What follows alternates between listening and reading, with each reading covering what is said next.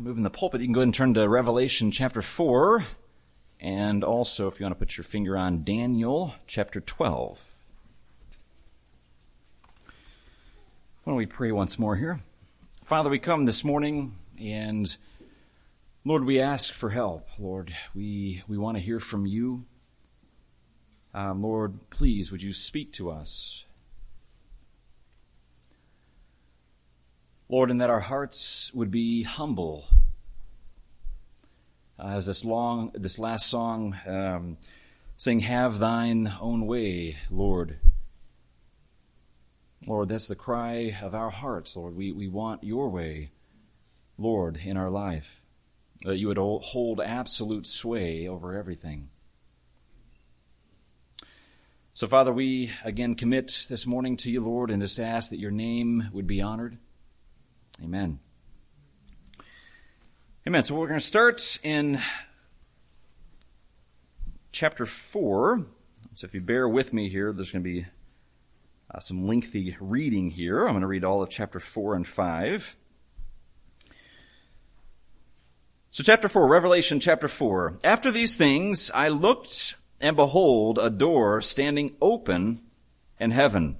And the first voice which I had heard, like the sound of a trumpet speaking with me, said, "Come up here, and I will show you what must take place after these things."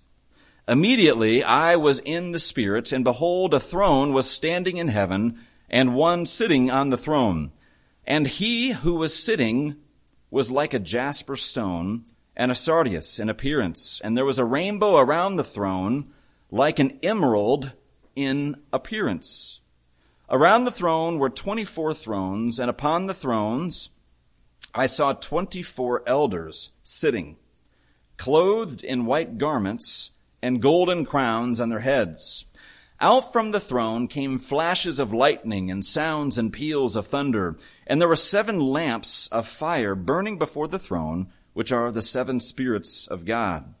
And before the throne there was something like a sea of glass, like crystal. And in the center and around the throne, 4 living creatures full of eyes in front and behind. The first creature was like a lion, and the second creature like a calf. And the third creature had a face like that of a man. And the fourth creature was like a flying eagle. And the 4 living creatures, each one of them having 6 wings, are full of eyes around and within. And day and night they do not cease to say, "Holy, holy, holy is the Lord God, the Almighty, who was and who is to come." And when the living creatures give glory and honor and thanks to him who sits on the throne, to him who lives forever and ever, the 24 elders will fall down before him who sits on the throne and will worship him who lives forever and ever, and will cast their crowns before the throne, saying, "Worthy are you, our Lord and our God, to receive glory and honor and power.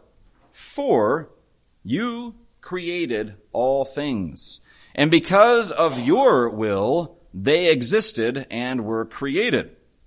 Chapter 5. I saw in the right hand of him who sat on the throne a book written inside and on the back, sealed up with 7 seals. And I saw a strong angel proclaiming with a loud voice, Who is worthy to open the book and to break its seals? And no one in heaven or on the earth or under the earth was able to open the book or to look into it. Then I began to weep greatly, because no one was found worthy to open the book or to look into it. And one of the elders said to me, "Stop weeping. Behold, the Lion that is from the tribe of Judah, the Root of David, has overcome, so as to open the book and its 7 seals. And I saw between the throne, with the 4 living creatures and the elders, a lamb, standing as if slain, having 7 horns and 7 eyes, which are the 7 spirits of God sent out into all the earth. And he came and took the book out of the right hand of him who sat on the throne. When he had taken the book, the 4 living creatures and the 24 elders fell down before the Lamb, each one holding a harp and golden bowls full of incense, which are the prayers of the saints. And they sang a new song, saying, "Worthy are you to take the book and to break its seals, for you were slain and purchased for God with your blood men from every tribe and tongue and people and nation. You have made them to be a kingdom and priests to our God, and they will reign upon the earth." Then I looked, and I heard the voice of many angels around the throne, and the living creatures, and the elders, and the number of them was myriads of myriads and thousands of thousands, saying with a loud voice, "Worthy is the Lamb that was slain to receive power and riches and wisdom and might and honor and glory and blessing." And every created thing which is in heaven and on the earth and under the earth and on the sea and all things in them, I heard saying, "To him who sits on the throne and to the Lamb be blessing and honor and glory and dominion forever and ever." And the 4 living creatures kept saying, "Amen." And the elders fell down and worshipped. Today we'll be continuing with our study through the book of Revelation. As Andrew highlighted, the main emphasis of the book of Revelation is in the title, right? The revealing of Jesus Christ. If we take a small step forward, we could divide the book into 3 sections, 3 main sections. The glory of Christ revealed to John in chapter 1, Christ shepherding the church in chapters 2 and 3, and in chapters 4 through 22, we see a heavenly view of Christ in glory and saving his church. Andrew has already covered the first 2 sections, but we'll begin here in the 3rd section, starting in chapter 4. It is extremely noteworthy that section 3 starts with worship. Both chapters 4 and 5, have a similar theme of worshiping God as our sovereign ruler. This morning, however, my focus will be actually on chapter 5. We're not planning on skipping chapter 4, but actually I gave a message 3 years ago on this subject, and I already had a lot of the content and notes already together, so I thought I'd just continue on with Revelation 5. So, chapter 5, what is happening here? What's happening in this scene? The Apostle John was exiled in the island of Patmos, and on the Lord's day, he was caught up in a vision into heaven. After the worship of God as Creator, John's immediate attention was drawn to a book or a scroll in his right hand. This book has writing on the front and back and is sealed with 7 seals, and no one is able to open it. What is this scroll? There must be some significance, since this has all of heaven's attention fixed upon it. I think in order to understand this, we actually do need to turn to Daniel chapter 12. Now at that time, Michael, the great prince, who stands guard over the sons of your people, will arise. And there will be a time of distress, such as never occurred since there was a nation until that time. And at that time, your people, everyone who is found written in the book will be rescued. Many of those who sleep in the dust of the ground will awake, these to everlasting life, but the others to disgrace and everlasting contempt. In some ways, those first two verses almost kind of summarize Revelation in many ways. Those who have insight will shine brightly like the brightness of the expanse of heavens, and those who lead the many to righteous like the stars forever and ever. But as for you, Daniel, conceal these words and seal up the book until the end of time. Many will go back and forth, and knowledge will increase. Then I, Daniel, looked, and behold, two others were standing, one on this bank of the river and the other on that bank of the river. And one said to the man dressed in linen, who was above the waters of the river, how long will it be until the end of these wonders? I heard the man dressed in linen, who was above the waters of the rivers, as he raised his right hand and his left toward heaven, and swore by him who lives forever that it would be for a time, times, and a half a time. And as soon as they finish shattering the power of the holy people, all these events will be completed. As for me, I heard, but I could not understand. So I said, my Lord, what will be the outcome of these events? He said, go your way, Daniel, for these words are concealed and sealed up until the end time. Many will be purged, purified, and refined, but the wicked will act wickedly. And none of the wicked will understand, but those who have insight will understand. So, here we have there in chapter 12. And actually, if you, leading up to chapter 12, if you look through chapters 9, 10, and 11, it's quite amazing at really the history and how precise all the various things that Daniel brings up, from King Xerxes to Alexander the Great to Ptolemy and Antiochus, even up to the Roman Empire. And so here you have this God speaking through Daniel and giving the history of God's people, of what is about to come and some of the persecution that is about to come. And then they get to chapter 12 of Daniel, and here even is saying that, there's going to be a time that no one has ever seen before of great trials. Okay, but what is it? What was the result? But they will be rescued. His people will be rescued. Okay, so again, this whole thing of summarizing all of history here.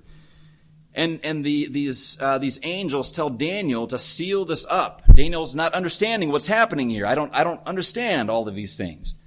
And it's saying, Daniel, go your way. It's sealed up. You're not going to understand right now. It will be revealed in the end, but not yet. But write these words down. William Hendrickson, speaking of this scroll, says it represents God's eternal plan, His decree, which is all comprehensive. It symbolizes God's purpose with respect to the entire universe throughout history and concerning all creatures in all ages and to all eternity. It's quite amazing to think about this. On this scroll, all of history has already been written.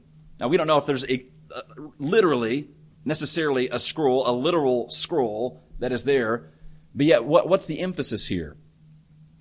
All of history is written down. We have a God who has wrote history to the very end.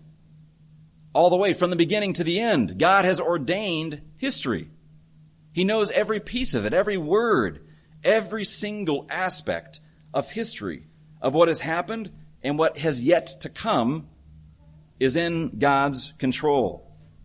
The scroll has writing on both sides of the scroll. I'm not exactly sure necessarily what that means, but that it is thorough in all of its ways and judgments. And in some ways you could say it's filled up, right?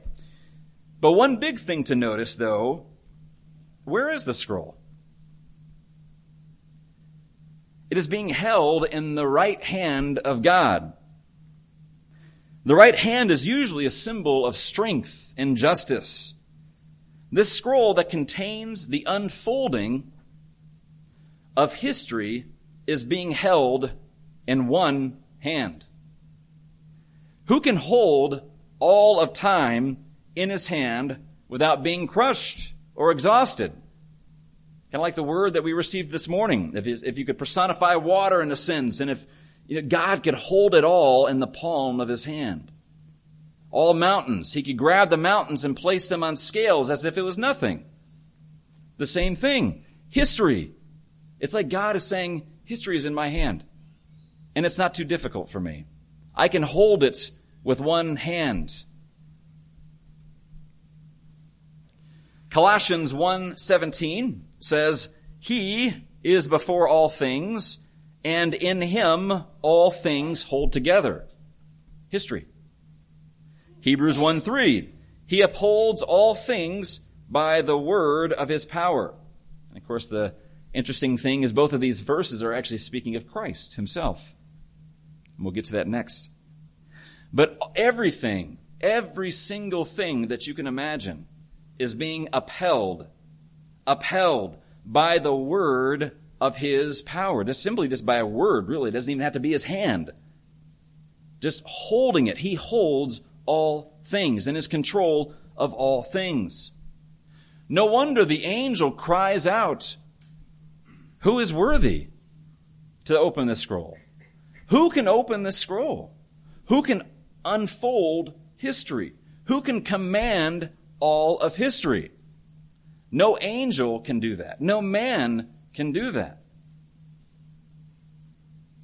So John understands the significance of this scroll and the need to open it.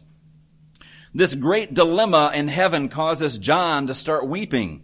But what happens next really ought to just cause your jaw to drop. Someone walks up to God and takes the scroll out of his hand. Who is this lion from the tribe of Judah, and why is he worthy to open this scroll? Who can walk up and take something from the holy God? In other words, who is worthy to command history with the one on the throne? No one. If you don't understand the problem, again, you don't understand the word holy.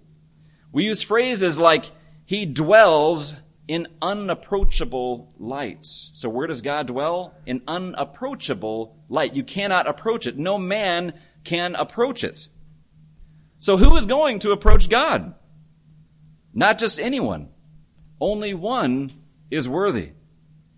Why is this lion or lamb not only able to open the scroll, but to also be able to stand in the middle of the throne and of the four living creatures and in the middle of the elders? Who is worthy to stand in the presence of God? Again, we heard this morning, what's the natural position of man before God? On our faces. So who is able to stand in the presence of God and have a central position by the throne? Why is this lamb worthy to not only stand in the presence of God, but to be surrounded by the living creatures who cry out day and night, holy, holy, holy is the Lord God, the Almighty, who was and who is to come. These living creatures are the seraphim, again, as was mentioned in Isaiah 6, who cover their faces and feet in the presence of God. Why is this lamb worthy to not only be surrounded by the seraphim, but also to have them stop singing to the one on the throne so they can fall down in worship to the lamb? Who is this lamb that he would deserve to have the elders join and worship him along with the seraphim?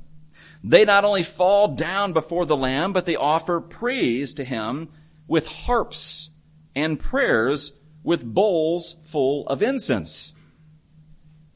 Who is worthy to be sung about and prayed to?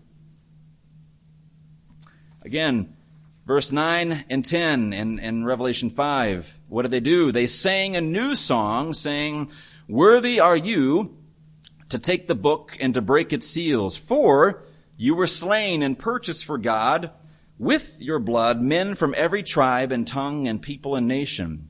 You have made them to be a kingdom and priests to our God, and they will reign upon the earth." Psalm 96. Sing to the Lord, Yahweh, a new song. Sing to the Yahweh, all the earth. Sing to the Yahweh, bless his name. Proclaim good tidings of his salvation from day to day. Tell of his glory among the nations, his wonderful deeds among all the peoples. For great is the Yahweh, and greatly to be praised. He is to be feared above all gods. For all of the gods of the peoples are idols, but Yahweh made the heavens. Splendor and majesty are before him. Strength and beauty are in his sanctuary. Psalm 96. Either the living creatures and elders just blasphemed God by singing a new song to the Lamb, or the Lamb of God is worthy and is God. From here, the scene crescendos and the momentum grows. John is startled at the sound of myriads of angels being added to the chorus of the Lamb. There were not just a few of them in number, but myriads of myriads and thousands and thousands. Myriad means countless or an extremely great number. So just one myriad is just an extremely great number. You can't count them. And so John is saying myriads and myriads and thousands of thousands, meaning it's just like it's this vast multitude. Here we have all of heavenly creatures joining together in verse 12 in a song about the Lamb. What were they singing? Okay, verse 12 there. Worthy is the Lamb that was slain to receive power and riches and wisdom and might and honor and glory and blessing. These creatures were singing a song of consecration to the Lamb, devoting their lives to him. If this Lamb is not truly worthy, again, this would be an act of a coup d'etat, or overthrow of God's reign. Who is this Lamb, and why is he worthy to receive all of these 7 gifts that were mentioned? To receive even one of these would mean that there is something extremely valuable about this Lamb. Why is this Lamb worthy to not only receive these gifts, but to receive them from the creatures representing the power and the image of God? Why is this Lamb worthy to not only receive these gifts from these multitude of creatures, but also to be sung about with loud voices? They were not whispering as if they were ashamed. The singing seemed to even move all of creation to respond in a song of worship. Verses 13 and 14. And every created thing which is in heaven and on the earth and under the earth and on the sea and all things in them. I don't think we miss anything here. I heard saying, to him who sits on the throne and to the Lamb be blessing and honor and glory and dominion forever and ever.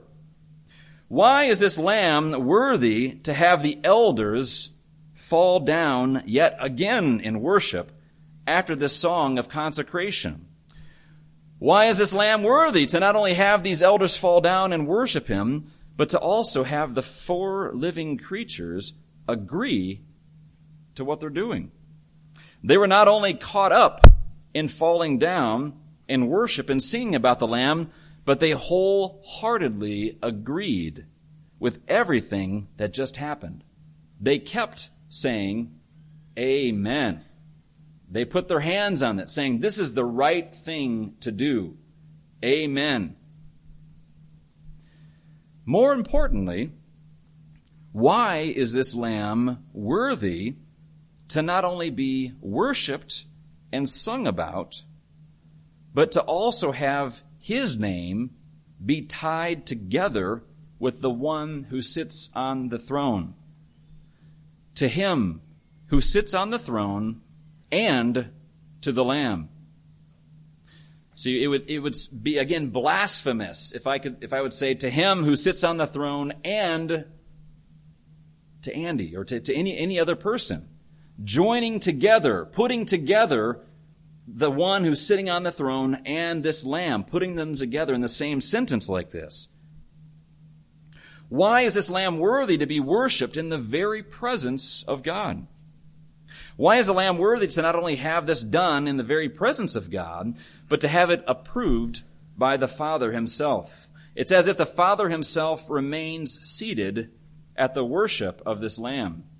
If he disagreed with this worship, wouldn't he have acted against this violation of his nature?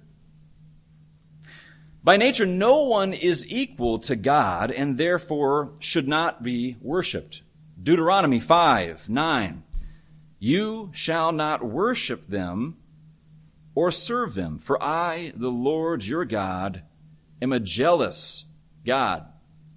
And actually later on in the book of Revelation in chapter 14, we're told of what happens to those who worship anyone or anything other than God. Revelation 14:9 through 10. If anyone worships the beast and his image and receives a mark on his forehead or on his hand, he also will drink of the wine of the wrath of God, which is mixed in full strength in the cup of his anger. And he will be tormented with fire and brimstone in the presence of the holy angels and in the presence of the Lamb. What happens when someone drinks too much? They are overcome by it, and they succumb to its effects. They can't hold it back. They can't control it. God is not going to hold back his anger.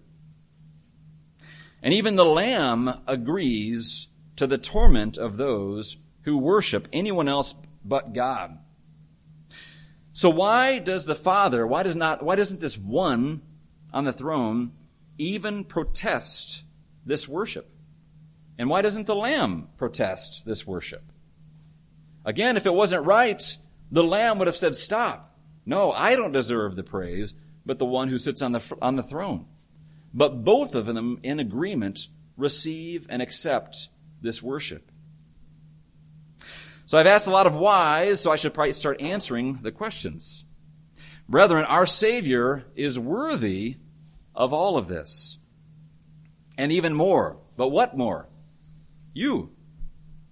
Your praise, your prayers, your worship, your life, your heart, your devotion. Why is he worthy? Is the question. There are a number of things that could be mentioned, besides him being purely God of God, as the reasons for his worth, but this morning I would just like to focus on what is mentioned in this section. Verse 5. Stop weeping, behold, the Lion that is from the tribe of Judah, the root of David, has overcome. And then also verse 9. Worthy are you to take the book and to break its seals, for you were slain and purchased for God with your blood men from every tribe and tongue and people and nation. You have made them to be a kingdom and priests to our God, and they will reign upon the earth. Jesus is worthy because he overcame and purchased us with his blood. What did he overcome? Really, I guess I could probably read again this "and can it be?" I mean, it's kind of like a sermon in itself of everything of what happened here. But Jesus fully satisfied the Father in all that the Father asked of him.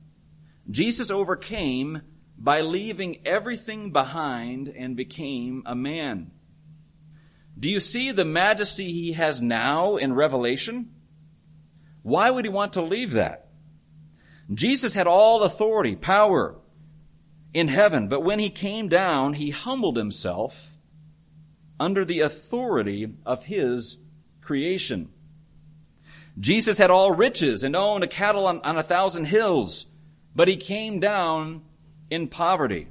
Jesus had all wisdom, but when he came down, he had to learn wisdom. Jesus was used to cries of worship day and night by the seraphim. But when he came down, instead he heard cries of, "Who is this man?"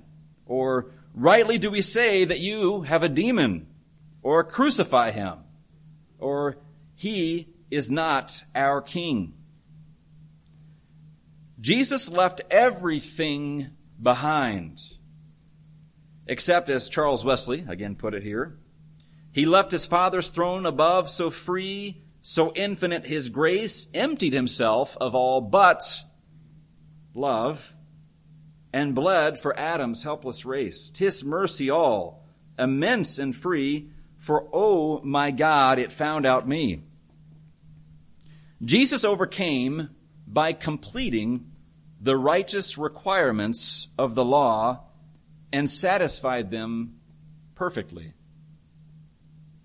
Jesus overcame drinking the wine of the wrath of God, mixed in full strength, as we mentioned there in Revelation 14.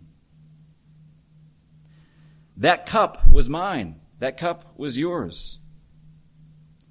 It is enough that Jesus died, but that he died for me. He overcame the wrath of God so that he might purchase me with his blood.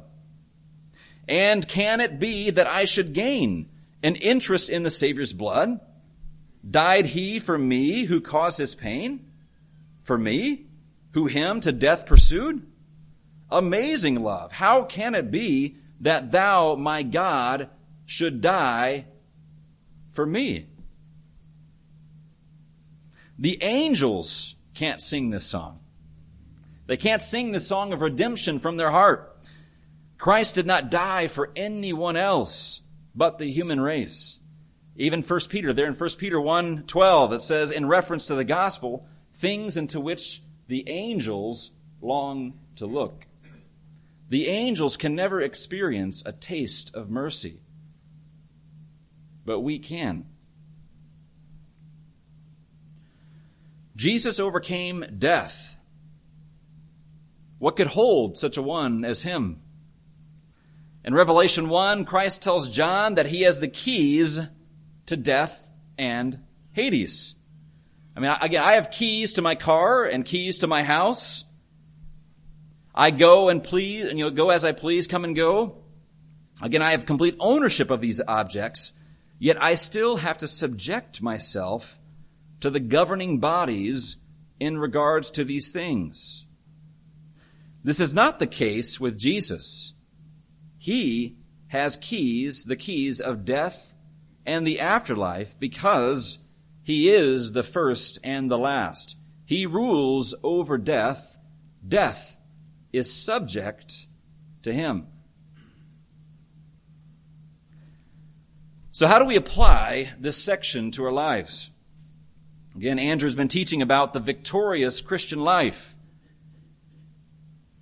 Do you see how this section fits with the previous chapters here and these letters to the churches? Again, what was mentioned in every letter? To him who overcomes, to him who overcomes. What do we have here in chapter 5? Behold, the one who overcame. How do you encourage the saints to overcome? By revealing Jesus Christ and what he has done for you.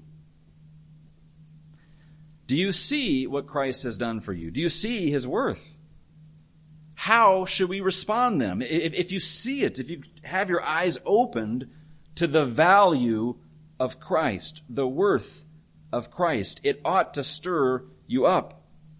in response. Seeing his worth should prompt you to take up your harps and sing praise to him. Seeing his worth should cause you to lift up your bowls of incense. Pray to him who was slain for you. Seeing his worth should inflame the desire to give him all that you have. What purchased sins do you have on the surface of your heart? Again, I'm emphasizing purchased. God is not holding them against you. As a Christian, all sins that you've committed are purchased. But what purchased sins are on the surface of your heart? What are you holding on to? Is there any sins that maybe God is pointing out to you? These sins were purchased by Jesus. Jesus is so worthy that the Father no longer even has a drop of wrath for those sins in your life. Jesus is so worthy that there is now no condemnation over you. Jesus is so worthy that there will never be any condemnation over any sin that you yet may commit. Jesus paid it all. What's the response? All to him I owe. Sin, however, does create a rift in our relationship to God as Father to a Son. We need to deal violently with our sin because this is why our Savior died. Don't go and try to dig really deep into your heart to find sin. What sins are at the top? What is God showing you? If you have sins in your life and you're asking God, reveal this to me. Search my heart. Yes, we need to examine our heart, but we need to also allow the Spirit to come in and to point his finger and to convict our lives of sin. So what sin is God putting his finger on? Christ is worthy. Are you struggling with submission? Remember his submission. Christ is worthy. Are you holding on to your earthly possessions, your riches, your comforts, your reputation? Christ is worthy. Are you not using the gifts Christ has given you? He prophesied, he taught, he served, he freely gave. He cheerfully showed mercy. Christ has given you spiritual gifts for a purpose. Christ is worthy. Are you giving him complete dominion over your life? The verse says, "Worthy is the Lamb that was slain to receive." Receive doesn't necessarily mean relinquish, but to give him absolute authority over its use. And for example here, I can't relinquish wisdom. Right? I can't just give it up. So the call is not to relinquish it, but to give it. Christ is worthy to receive your wisdom, your power, your might, to receive it, to give it to him for his use and his glory. D.L. Moody once said that character is what men do in the dark. Character is what men do in the dark. Don't just have an external show, but give complete dominion of your heart to Christ. Jesus is all the glory in Emmanuel's land, as we sing. But is he all the glory in yours? Christ is worthy.